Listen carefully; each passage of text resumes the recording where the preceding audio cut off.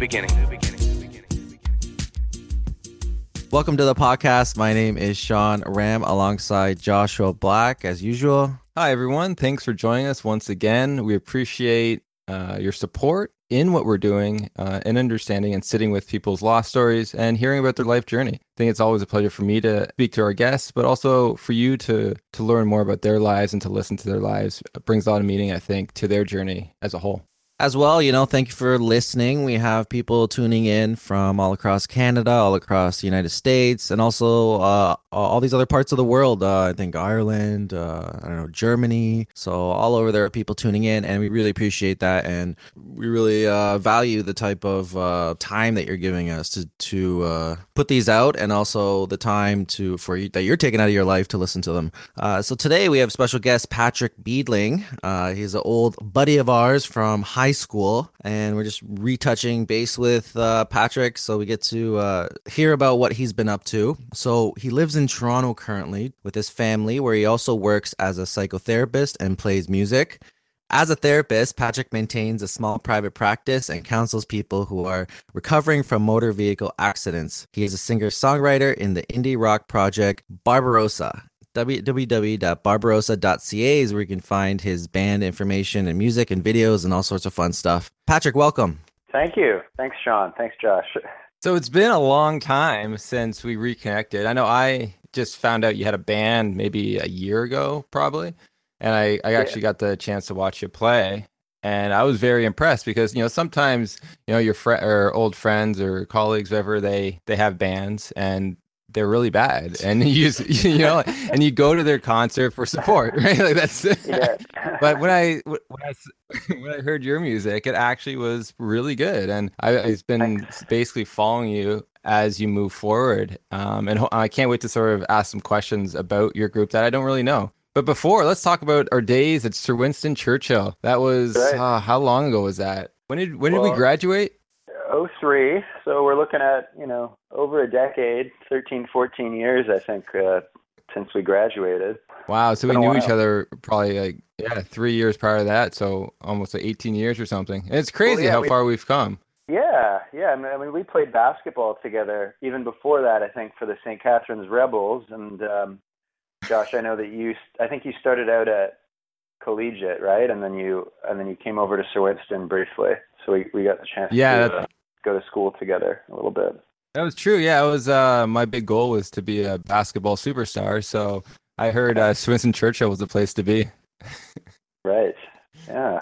I always try to tell Josh, I always try to remind him how he was as a player. Like, in my eyes, he was like a tenacious, like Dennis Rodman jumping on balls, like breaking ankles type of player. Maybe slightly cheating sometimes. I don't know, Josh. Patrick, what do you think? Yeah, definitely. That's what I remember. Super scrappy. Definitely like kind of a rough and tumble player. My game was a lot different, I would say. A little smoother, a little more graceful. Not to poke fun at your game or anything, but it's just different, right? I mean, I like to play the sort of small forward shooting guard position. And Josh, I mean, you were a shooting guard, right? But like, I really just tried to do it all. I tried to play center for a bit. Yeah. Whatever I needed to do, I tried to do. But yeah, it was an interesting time back then because I was dealing with a lot of stuff, and I used basketball as a way to release a lot of my anger, I think. So that's probably why I was so tenacious. I love getting hit. I love the physicality of it all. And a lot of people who play basketball, I don't think expect that or want that. No. But yeah, you're definitely. But it was good times. I remember, but we were on the same team, and I think it was a 3-on-3 tournament at the school. I remember winning that over Chris Unruh and Luke Marchand and stuff like that. Right. Oh yes. So glory days. Yeah, it was cool. It was a good experience, and yeah, I said I made a lot of friends there too. So. What happened afterwards? Because we lost touch when I went back to collegiate for my final year. What happened to you? I know you're a big rower at the time. Right. So I ended up going down to the States. I was recruited by Yale University to row on their team. So I went down there after high school. I was there for 4 years, and then when I graduated, I went over to England briefly, but didn't last very long over there. And then I actually went back to the States for a couple years. So I was out of Canada for 6 or 7 years after high school, and then I came back sort of in my mid-20s. Wow, okay. And then so were you always in the band? Like I'm trying to remember. I don't remember you playing any music back in the day. No, I wasn't. I mean, we did like some cover band stuff in high school. Like we played a couple house parties, and I think we played, the beginning of a school assembly once at Sir Winston. But that was in, okay, now I'm really dating us, OAC. So that was the very end of high school that I sort of got into it. I had played a bit of guitar before that, but in OAC, I remember I was taking writer's craft and just really enjoyed that sort of creative outlet. So I remember writing a couple songs for that class because we had to do different types of creative presentations. And then, I was always obsessed with music, like even through university, but I didn't play in university. I wasn't in a band or anything. And then I just kind of picked up the guitar again when I moved back to Canada, I would say 6 or 7 years ago, and started writing songs. Going into Yale, what did you think your career would kind of turn out to be, or what was your direction going into university / college, what they call in the States, and then coming kind of maybe towards the end of it, what were you feeling then about your career? Like which direction I wanted to go in professionally, do you mean? Yeah, absolutely. I didn't really know. I didn't give it a lot of forethought when I went down there. Now Yale it's very much a liberal arts school, so you can kind of hem and haw about what you want to take for the first couple of years. Like I didn't have to declare a major until the end of my second year, so sort of favors people who are undecided about which path they want to take. Yeah, even when I was down there, I didn't really know. I decided to major in history, and then kind of thought about maybe getting into law school or trying to go that route when I was finished. But then I actually ended up trying to stay in history. I started a master's degree in history, but I didn't like it, so I dropped out. And then I came to the psychotherapy stuff and the music a few years later, after working another job that I didn't really like. I worked in advertising for a couple of years. That's an interesting journey. Wow. So you have a lot of experience of trying to figure out your path, I guess. And so what led you to want to do the psychotherapy? Like what drew you into that over, let's say, the advertising or being a history teacher? Yeah. Well, I really didn't care for advertising. I was working in pharmaceutical advertising, so it was really dry, pretty boring, and just like a sort of, corporate existence that I didn't want to have. I never pictured myself, in an office environment. And I think one of my coworkers said, "I've never seen someone so ill-suited to office life as you." That was in New York. It's funny how you get into the working world, and I've talked about this before in the professional world, and sometimes people around you notice that quicker than you notice it. I've had colleagues of mine kind of say similar things so I'm in the manufacturing industry, and actually I have worked for a pharmaceutical company as well, so I kind of know how standardized and cut and dry and regulations can kind of bog down the creative mind. But people around you might they used to give me hints like, "Oh, Sean, you should get into the training. You'd be good with that, or you should do something a little more that allows you that creative flexibility, if you will." So you felt like that with definitely the advertising world, and then you found something else or changed your direction because you kind of had that feeling, which is great. A lot of people don't make that move. A lot of people don't make that change where they decide consciously that, okay, even though I might be okay and on a right path, even career-wise, something doesn't feel right. So, good for you for making that change early. Yeah, for sure. And it wasn't an easy move to make. I mean, I was gainfully employed. I was paying my bills, and yeah, basically I just decided to quit and, without much of a plan, moved home and lived with my parents again at age, I think I was 25. And so they were kind of baffled, and, they didn't really quite know what to make of it. And, but I came home and I knew I wanted to do creative stuff. So I started writing short stories, and then that sort of morphed into playing music. I picked up the guitar again, and And then I really started enjoying that and started collaborating with people in the music community in Niagara. And it was actually through that I met a buddy of mine, this guy Aaron Berger. He's a musician in St. Catharines, and he was telling me about his therapist and how she'd done a program at University of Toronto that you didn't need the psych undergrad for. So I had majored in history, and you just needed relevant volunteer experience. And I had been volunteering actually at the hospital in St. Catharines in my free time, which I had a lot of at that time because I wasn't really working. And I was playing music there, just like leading sort of group jams in the psych ward. And so, I mean, unbeknownst to me, I was accumulating this experience that ended up being mandatory for this master's degree that I did at University of Toronto. That's fascinating. Like, wow. And so you're jamming out. So what's it like trying to write a song, especially in the beginning? Like, were they on what were your first songs based on? Living with your parents or being unemployed? Like, oh yeah, I mean, sure, maybe indirectly. Really, I was just picking up the acoustic again, and I would hang out with friends, and we'd play a little bit. We'd play songs cover songs that we liked, and then if I was playing sort of alone at my house, I'd just start strumming chords and just coming up with melodies. And it helped that I was writing at the time.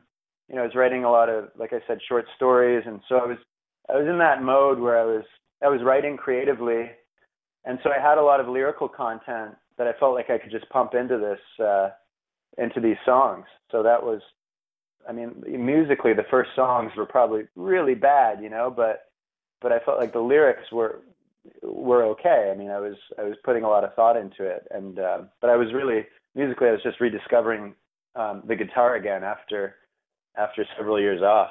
and so when did you actually form the band as a whole? I would say maybe 2011. Yeah, I mean, we've had a lot of membership changes, but I was working at a restaurant in the Falls, and I just started jamming with some guys from that restaurant, you know, filling in the various roles. You know, there was a guy there who drummed and someone who played bass, and then it kind of evolved from there. You know, people move away or sort of get on with their lives, and fortunately at that point, you know, we'd sort of gotten involved in the Niagara music community anyways. So you start meeting people, and you know, people who are open to new projects and creative undertakings like that. So yeah, I mean, there's been periods where we've had to change bass players, change drummers. I think the drummer has changed the most out of anyone, but I think that's pretty typical for bands. But we've always, you know, we've kept it going the whole time. So you've been the one constant, I guess, right? Yeah, exactly. So I've been the one, you know, pretty much writing the songs and keeping it going, right? So yeah, I've been, I guess, you're right, the one constant the whole time. So why the name? Like, I'm always curious why bands pick the names they have. So why? I'm guessing you chose a name. So why did you pick that name? Well, we went through some other names at first, and then we had a show coming up, and I'd always just really liked that word, Barbarossa, and you know, it's a German mythical figure. It's a pirate. It was a World War II sort of campaign. It's been a lot of different things throughout history, and I thought it had kind of a musical quality to it. So that's what I went for, and then I spell it with one S as opposed to two, and that's mostly for Google, because if you Google Barbarossa with two S's, there's a whole bunch of results that come up. Whereas if, you know, with one S, it's just a 1983 movie starring Willie Nelson. So, you know, less competition with one S. But I knew we'd arrived as a band when a couple of years ago, it was the top result in my Google search. It was higher than the 1983 movie. I'm not sure if that's still the case, but that's pretty amazing. It's got to give you a good lift and spirit. And you probably get all the hits of people misspelling the word. What was that? You probably get a lot of hits from people misspelling the actual word. Maybe. That's right. Yeah, I wonder. Seems like it's got this magical connotation to it. And like, I was listening to a song today that was very interesting. Sinking West, maybe one of your older songs. And like I Yeah. can actually picture you guys like living on a pirate ship or something. It's a very great song, man. I love it. It's upbeat, it's got that West element, a little bit of maybe a Spanish guitar element to it, and it's beautiful. Like your music, I've listened to a few songs. I can't put a pin on it. I can't like for one of the songs I thought, this is kind of like Muse mixed in with Red Hot Chili Peppers, mixed in with something else. And then the last one, the Sinking in the West, threw me off, and I was like, I can't put a pin on these guys. Yeah, it's pretty eclectic stuff. I think that can be both a strength and a weakness, right? It's not easy to categorize, which sometimes, when you're dealing with a promoter, you're dealing with someone who's writing about your music. It's like they want to kind of put you into a certain genre or a certain camp, and but for me, it's all about keeping it interesting and keeping it fresh. So I don't like when I start writing a song, I don't set out just saying like, oh, I need to write a Western song or I need to write something that sounds like more alternative or more rock and roll. It's just there's an idea that'll come into my head, and then it just ends up, being what it is. It doesn't, necessarily have. I'm not, like I said, deliberately trying to write a certain genre. But yeah, the Sinking West one, like that was the first EP that we did, and that's really when the project got off the ground and we started playing more regularly, and that was the song that people really responded to, and you see people kind of grooving along in the crowd, and even friends and family, when they start hearing your music, they're like, oh, that's the one. But for someone, for a new listener to our music, it's like that's all they hear. They're like, oh, are these guys a Western band? Like, are they like a frontier rock band? Yeah. So not really. I think it can be a little bit misleading sometimes, that one. I like that aspect. I like the fact that you can't typecast you in. And some of the best bands have evolved with each album, each record they've put out. So it's not like we're not used to that. And again, like, look, if people listening, if you like good music, you like good music, then yeah, this is what good music is. So, it sounds great. The quality is great. You have so many interesting elements in each song, like so many nuances and riffs, and it's awesome. I love it. Thank you. Yeah, I mean, it evolves. It evolves slowly. So yeah, those nuances, I guess, kind of take shape over time as you sit with the songs for a little longer. And but yeah, that the Sinking West recording, it was good because I needed, like, I'm a guitar player, but I'm not much of a soloist. So that brought someone new into the band, right? There was my buddy Max, who he's not playing with us currently, but a few years ago I just reached out to him and said, hey, I need someone to play a solo for this recording. And then from there he basically said, well, I want to do the solo, but I also want in, like, I want to be a part of this. So it was kind of like, yeah, if you build it, they will come. Like, I had to sort of make that initial investment, to get some recordings down, and then from there it started to attract other players, and people start to see that you're a little more serious about it when you're actually recording and trying to get an actual offering out into the world. So what's it like going on stage? Because I've seen you play a couple times live, and so what's that feeling on there? Because I see, like, when I look at you, I think you're in like your own world, right? Is that true? Like, what happens? Yeah, I mean, I would say so. It's definitely a euphoric feeling. I really love it, and I'm not sure what makes it so magical and euphoric, because frankly, a lot of the stuff leading up to it is really tedious and can be frustrating. I mean, there's a lot of logistical elements that go into playing a show, right? Like getting everyone to the gig, getting a sound check, making sure the gear is coordinated, everything's organized. I mean, there can be a lot of headaches in advance, but like once you're actually up there playing, it certainly really reminds me of why I keep doing it, because sometimes the in-between can be, like I said, it can be tedious, but the performance aspect definitely makes it all worth it. So you just had the new album come out a couple months ago, right? And what was that called? Right. It was called Eye of the Rabbit. And so what's this album about? I don't think there's a really cohesive theme to it. Yeah, there's not a cohesive theme. But the Eye of the Rabbit title came from, it is just kind of this silly thing. I have two pet rabbits, and I had taken a picture of one of them, and I noticed when I zoomed in on his eye, it gave it this really sort of cosmic look, and I annoyed a lot of my friends with it. We'd go out and have a few pints, and invariably I'd end up like zooming in on this picture, and I just thought it was a rabbit's eye, obviously, but it looks like this sort of like a black hole in the middle of a sandstorm. It looked very cosmic, so it was just kind of a silly inside joke. And I also liked it because the name of the first album was Sinking West, which is like this very grandiose title. I mean, I think I named it like right around the time that, or I wrote that song right around the time. It was shortly after I moved back from the States, like that big financial crisis in 2008, where it felt like the Western world was really collapsing in a lot of ways. And so that title was more of a grand statement, whereas this one, I mean, what's like smaller and like less significant than the Eye of a Rabbit? I don't know. Just that comparison sort of made me laugh. It's pretty funny. Like I never even thought about why you would name it that, but that's actually pretty funny. Thanks for sharing. Yeah, well, exactly. And the story, I guess, wouldn't come out otherwise, right? Unless you ask. So that's where it comes from.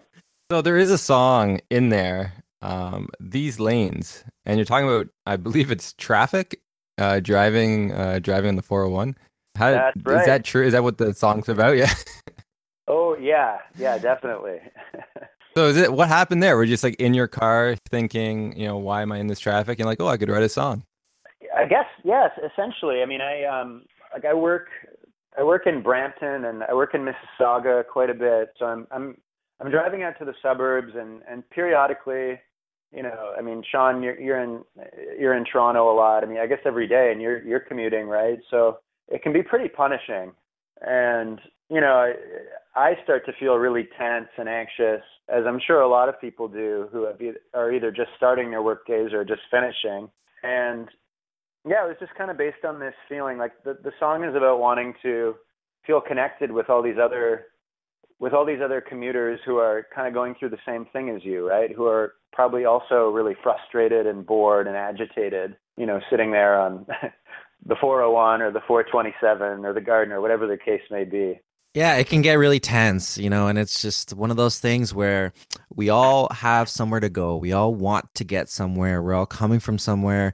And most of us don't want to be here. We don't want to be on this road during the day. And we all know what we're getting into, because when you're driving in rush hour, you're looking at your watch. You're like, oh, did I get out early enough? Oh, am I in the middle of traffic? And it just becomes this, it can get, again, this is one of the worst things to happen to humans, because we're like, it taps into our ego, our frustrations, and it could potentially bring the worst out of some people. Yeah, I think so. And I think it's one of the biggest pitfalls of living in Toronto, and I've actually heard of people leaving the city because they just get so exasperated with the traffic here. And I can understand it. I mean, it's a city. It has so much going for it, like culturally, and I mean, I love living here, but the traffic is just awful sometimes. So, I mean, that song was kind of nice to be able to insert like a few recognizable Toronto roots in there, because people pick up on that, and it becomes kind of a talking point for the song, right? Like people understand it, and they know right away that it's about traffic, whereas I think some of the other stuff's a little more ambiguous, not quite as obvious. So tapping into your career as a psychotherapist, what do you do when you're commuting, when you're driving? Like for myself, I will listen to a podcast, or I will use, my headset, my earbuds, and I will talk to a friend as I'm driving, and it seems to obviously let time go by a little bit, because if I know I'm in traffic, I'm here an hour and a half, I'm going to be sitting here doing this. Sure. So I'd rather be doing something relatively productive. What do you do? What does Patrick Beeling do? Yeah, I suppose the same as you. I mean, I don't listen to a ton of podcasts, but like sometimes I'll put on the news, I'll put on talk radio. I until very recently I was driving a 2004 Saturn Ion, so I was sort of at the mercy of whatever was on the radio or whatever CDs I had. Now it was that model was the year before they came out with like the auxiliary input, so I Right. couldn't plug Oh in. no, no. Oh yeah. So major bummer. So I had to keep I had to keep burning CDs, which I'm not sure how many people are doing that anymore. But recently we got a new car, so I have Spotify now, which is just brilliant. I mean, you have access to, just so much music. So I'm really enjoying that. I picture you actually driving in your car, but when you're in traffic, you turn on these lanes. Is that true or no? Well, I've done it before, yeah, and actually we're working on a music video for that song right now. So I've been out once with a buddy of mine. We're going out again this week, and like we're the only idiots who are like deliberately going into the worst Toronto traffic, so we can film this video. And yeah, we've been putting the song on, right, just to obviously set the tone. That's really funny. Yeah. Well, I can't wait to see that video. Is this your first one? Yeah, actually, we haven't done a video before. Like we've had some live video and live performance stuff that we've done for just the internet, and but this will be our first proper video. It's my friend Mike Ford. He's a photographer here in Toronto, so he was keen to do a video with us. So we've started working on it, and hopefully by the spring we'll have something together and we'll put it up online. That's pretty cool. So I guess like just wrapping up sort of some of the talk of your band, what's your vision for it? Maybe like 5-10 years, like what do you hope to achieve, or what do you hope the band to achieve in that time? I mean, I'd like it to be a respected indie project. It'd be good to have a bit of recognition, I guess, in Toronto and Niagara. I mean, those are the cities that we play the most. We've played a little bit outside of those places. We've done Montreal and the East Coast, but we're pretty unknown out there. I mean, it'd be nice to get some stuff on the radio. I mean, really, when you're playing music, you want people to hear it, right? And that's, I would say, increasingly challenging just because of the sheer number of bands and artists that are out there now, vying for people's attention.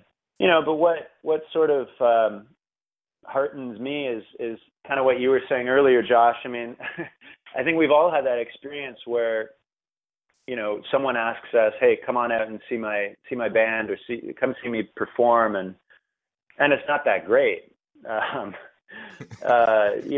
So we've been fortunate in the sense that we've continued to get friends and family out even now after a few years, and typically, the stuff is well received, right? So, I think a lot of bands fizzle out when their friends lose interest, and they come out once or twice and they think, this isn't very good. So the band will stop. But I mean, we at least can play pretty regularly and count on getting some friends, some family out to support us. But I mean, certainly it would be nice to go beyond that a little bit, to get written about a little more, to have songs played a little more widely, like on the radio and stuff.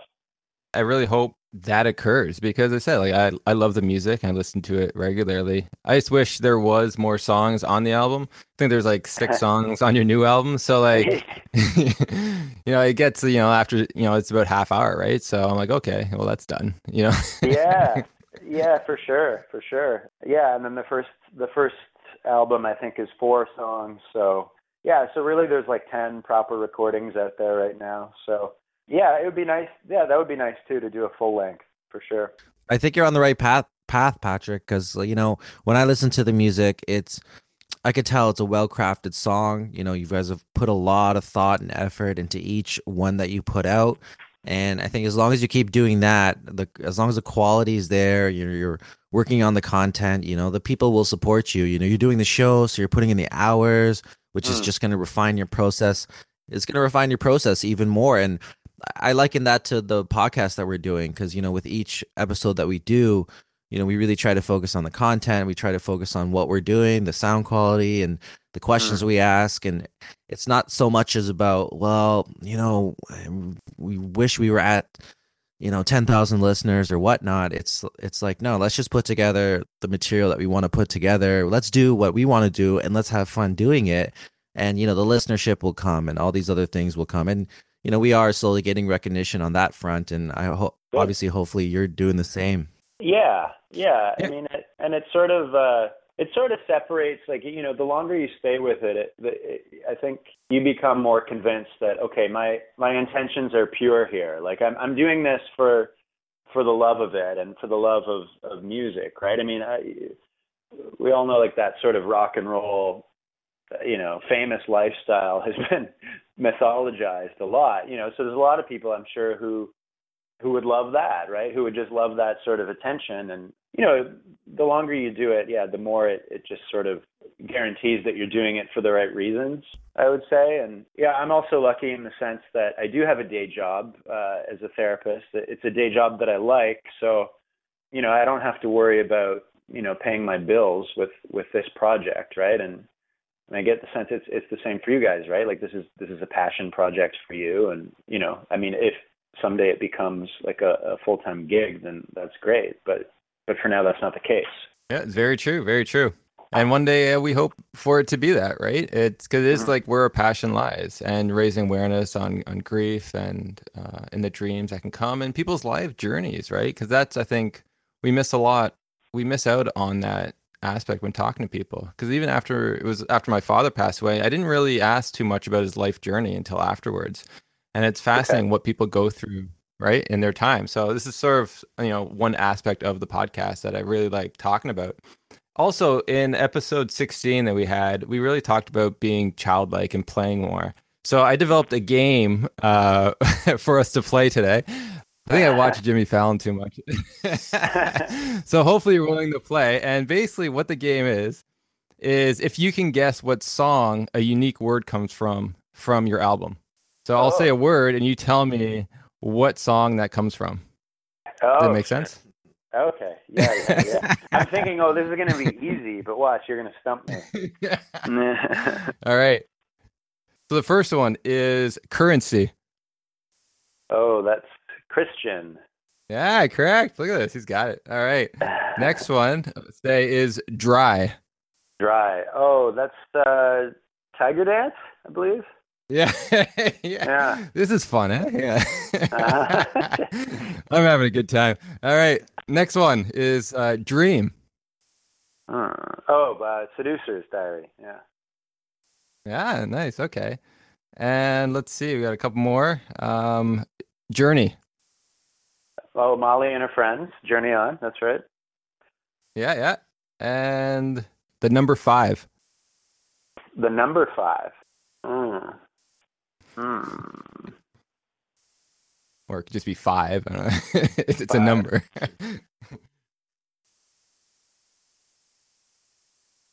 You got me. Wow. It's Seducer's Diary. 5 years gone. Oh, that's right. Okay. This is good. All right. Last one is Stripes. That's Tiger Dance. That is Tiger Dance. So do you remember that lyric? Oh, yeah. Paint each other's bodies with tiger stripes. Yeah. And so my question to you, Patrick, is have you ever done that? No, I haven't. No, I've heard, like, there's these, like, I've heard, like, a buddy of mine went on a date with a girl, and they went and, like, they did body painting. So I think that's where I got the idea. That was a few years ago.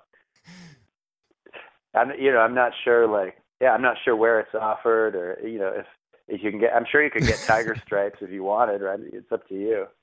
Well, you know what? You're a man that knows your music. You did a pretty good job with that. Yeah, what was that? Like that's 4 cool. out of 5, 5 out of 6? Yeah, it's pretty good. It's pretty good. Thanks for playing. Yeah, no problem. And that first the first one you asked about, when you said currency, like that, that made me that really connected when you were talking about playing, and I mean, that song is actually kind of about my time working in advertising, and just feeling kind of trapped, and feeling as though you're on this corporate path where you could make a lot of money if you stick with it and play that game, but like every authentic part of you doesn't want to. So you learn how to trade a different sort of currency, right? That isn't money, like stuff that I guess is more meaningful to you.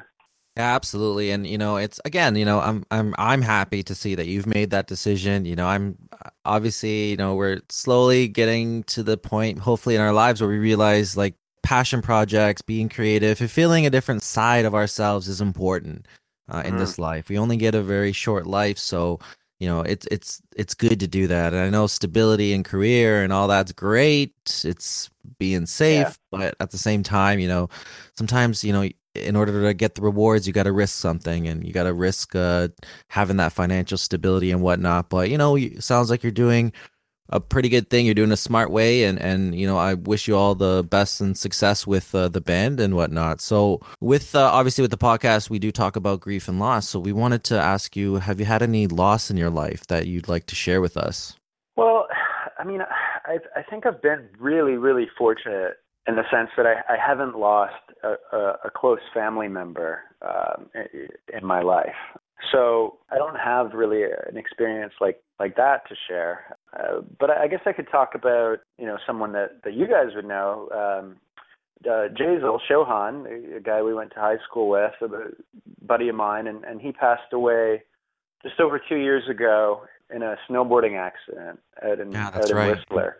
So that was, that was a real, it was a real tragedy. I was hanging out with him a lot at that time, and he was a guy, we actually kind of reconnected because of music, I would say. Like when I first started the band, he was back in Niagara, and he had actually just left a job in the States as an engineer, and he played trumpet with us for the first few gigs. And then he moved up to Waterloo, and he started working there. But we really kept in touch, and he was always on board to go to a show, right? Like if you had a show that you wanted to go to in Toronto, some indie band that maybe no one else had heard of, like I'd call him up and he'd be down, and he'd probably have heard of them too. And we went to a couple music festivals together too. So yeah, so when he passed away, it was a real shock, and it's tough to lose someone like that who's very, very much alive. He was very much alive in my eyes, right? And we're able to share music together, which is one of the most life-affirming things for me, right? So, that was and continues to be a bit of a hard hit. Wow, and you say he was very young too, and it's not something you expect. And I think those losses can be, one of the most difficult because it showcases our own death that may be possible, right, as we move forward. Yeah, definitely. He was 30, I think, when he died. So have you ever incorporated that into your music, or have you wrote a song about that loss at all? Yeah, I actually have. There's a new song. It's not recorded. It's called Bon Vivant. And that's a French word that means someone who lives well, has a love of life, and there is actually a lyric about Jazel in there. Well, it's amazing you can sort of memorialize them in that way. And when you go through like any kind of grief, do you lean on music as a way to cope? I would say so. Yeah, I would say so. I think I lean on music, and in any mood, to be honest. There's music that I'll turn to when I'm feeling a little more melancholy and down. But yeah, like going through a grieving process, I guess, is no different. There's music is definitely a huge help through that. And so, like, have you ever, moving on to sort of dreams, have you ever dreamt of them? Not that I can recall, but I'm not. I definitely I dream, but my dreams evaporate pretty quickly after waking up, and I haven't been too disciplined about writing them down. I know some people do that, right? They'll do like dream journals where they keep a notepad right next to their bed, and they'll capture it right when they wake up. And I've done that a couple of times in my life, but that was years ago. So yeah, I don't recall having any specific grief dreams. That's interesting. Yeah, a lot of people say they do that, and I guess it is supposed to help with dream recall, in the sense that you'll remember more dreams when you wake up. But at the end of the day, you're still having dreams. It's just they're not too significant for you. And I'm guessing if you had or you remembered a dream with Jazel, it might be a little bit more significant because of the bond you guys shared. Yeah, I would think so. I would hope so, at least, that I'd kind of hang on to it. But what's that called? Like vivid? Is that vivid dreaming when you can remember sort of all the details of your dreams? I know some people have that. Yeah, it's more of a vividness is just like, I guess, yeah, how real it feels. It'd be a good way to put it. Okay. Some dreams are vivid, other ones aren't. Yeah. So moving forward, so if you could dream of either Jazel or maybe one of your history people that have passed away over the years, since I know you went to school for that, is there someone in particular you'd want to dream about? Yeah, sure. I mean, I would say probably Could be Barb. Jazel. Oh, you're Jazel? Okay. Yeah, you know. So you could have dreamt of the pirate, right? Yeah. So. Well, that'd be cool. maybe on a pirate ship. And so, what would you want that dream to be with Jazel? Well, maybe being in some sort of music festival environment. That would be cool. I think I don't know if you guys have ever been to a festival, but it feels like an escape from reality. It feels like kind of a different world, and I think to sort of have that in a dream would be would be pretty cool. That's interesting. So would you want to be listening to the music, or would you want to be on stage performing? Oh gosh, that's a tough one. I mean, I think either would be fine, or some combination of the two would be amazing. I think those are like two different dreams mixed together, right? Like, you have one separate dream where you're performing, you made it on stage, you're at a festival, maybe Jazel's in the audience, and then maybe another dream where you're like both just enjoying each other's company. And yeah, festivals are like that, right? They're kind of dreamlike, where you're just going from like stage to stage to stage. Yeah, absolutely. It feels like a total escape from reality. Awesome. Well, Patrick, it's been great. I know we got to cut this a little short, but thank you for coming on, doing our podcast. We really appreciate it. We wish you the best of luck in the future, and it really sounds like you're on the right direction. You got your head on your shoulders. They're creating amazing content, and people, listeners, just give it a listen. You'll really enjoy it. Just within the first couple songs, like I know, like for me, a lot of times it takes a while to kind of warm up to certain types of sounds and music. But to be honest, with your music, I just jumped right in. I started enjoying it. I could see it being like my favorite for the next month or two. Well, that's good to hear.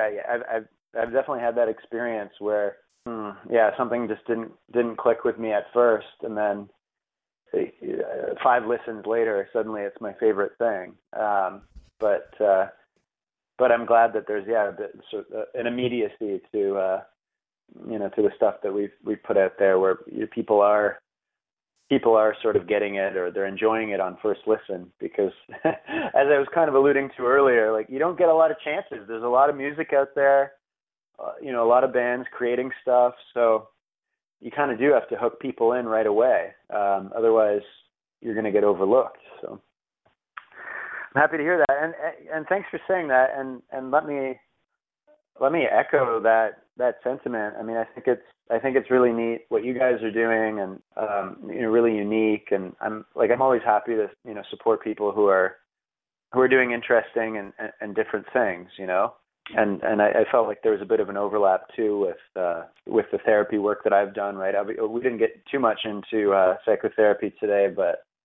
I mean, historically, like dreams and dream analysis, I mean, that's been a huge part of therapy. And Josh, I know you're doing your, are you doing your psych PhD right now? Yeah. So thank you for that. And yeah, we're going to have you back on for sure to talk more about your practice and, what you've learned. Cause I think there's a lot of things and tips that you can give our audience as they move forward in life. So we'll definitely have you back on. It was a pleasure. And do you have any media handles that you can share with our listeners? Yeah. So I think you mentioned barbarossa.ca. That's barbarossa.ca. And then if you go there, then that'll link you to the Facebook, which is what we update, I'd say, the most often. So if you add us on Facebook, you follow us there, then you'll be able to keep up, pretty regularly with what we've got going on. We've got a couple shows coming up that we're going to be promoting very soon. Awesome. And, we will definitely post your information when we upload this podcast so people can find the spelling if they're having a hard time with that and not click on, not add what was it, the movie that people were searching for? Oh, yeah. Yeah. It's like a Willie Nelson, Gary Busey Western. Man. They might go together. Maybe you could get some sort of maybe you can do the score. Maybe if someone watched the movie, muted it, and then played your album, it would just work. Yeah. Well, yeah, I mean, it's a Western, right? So if they do a remake, we can always pitch Sinking West. Yes, I could see intro credits, All right. All right, so we'll wrap up the show. Please check out our platform at griefdreams.ca for more information on the topic. If you have Facebook, you can join the Grief Dreams Facebook group. Check us out on Instagram and Twitter at Grief Dreams. This podcast can be found on iTunes, Podbean, Stitcher, Overcast, and many other podcasting platforms. If you're interested in being a guest on our podcast, please email us your story and what you would like to share at griefdreamspodcast@gmail.com. And again, with love and gratitude from us to you. Driving home, what a Sisyphean effort, murder in the whole road. The traffic's slow. And time is the redeemer, time is such a chokehold. You can't be sure, but there's a sneaking premonition he's wasting every day for. The 401 to the 427, the gardener in the lakeshore. The less he thinks, better he feels. Always something smudging the canvas, looking for love, looking to heal. Always stuck in the chrome and the fabric.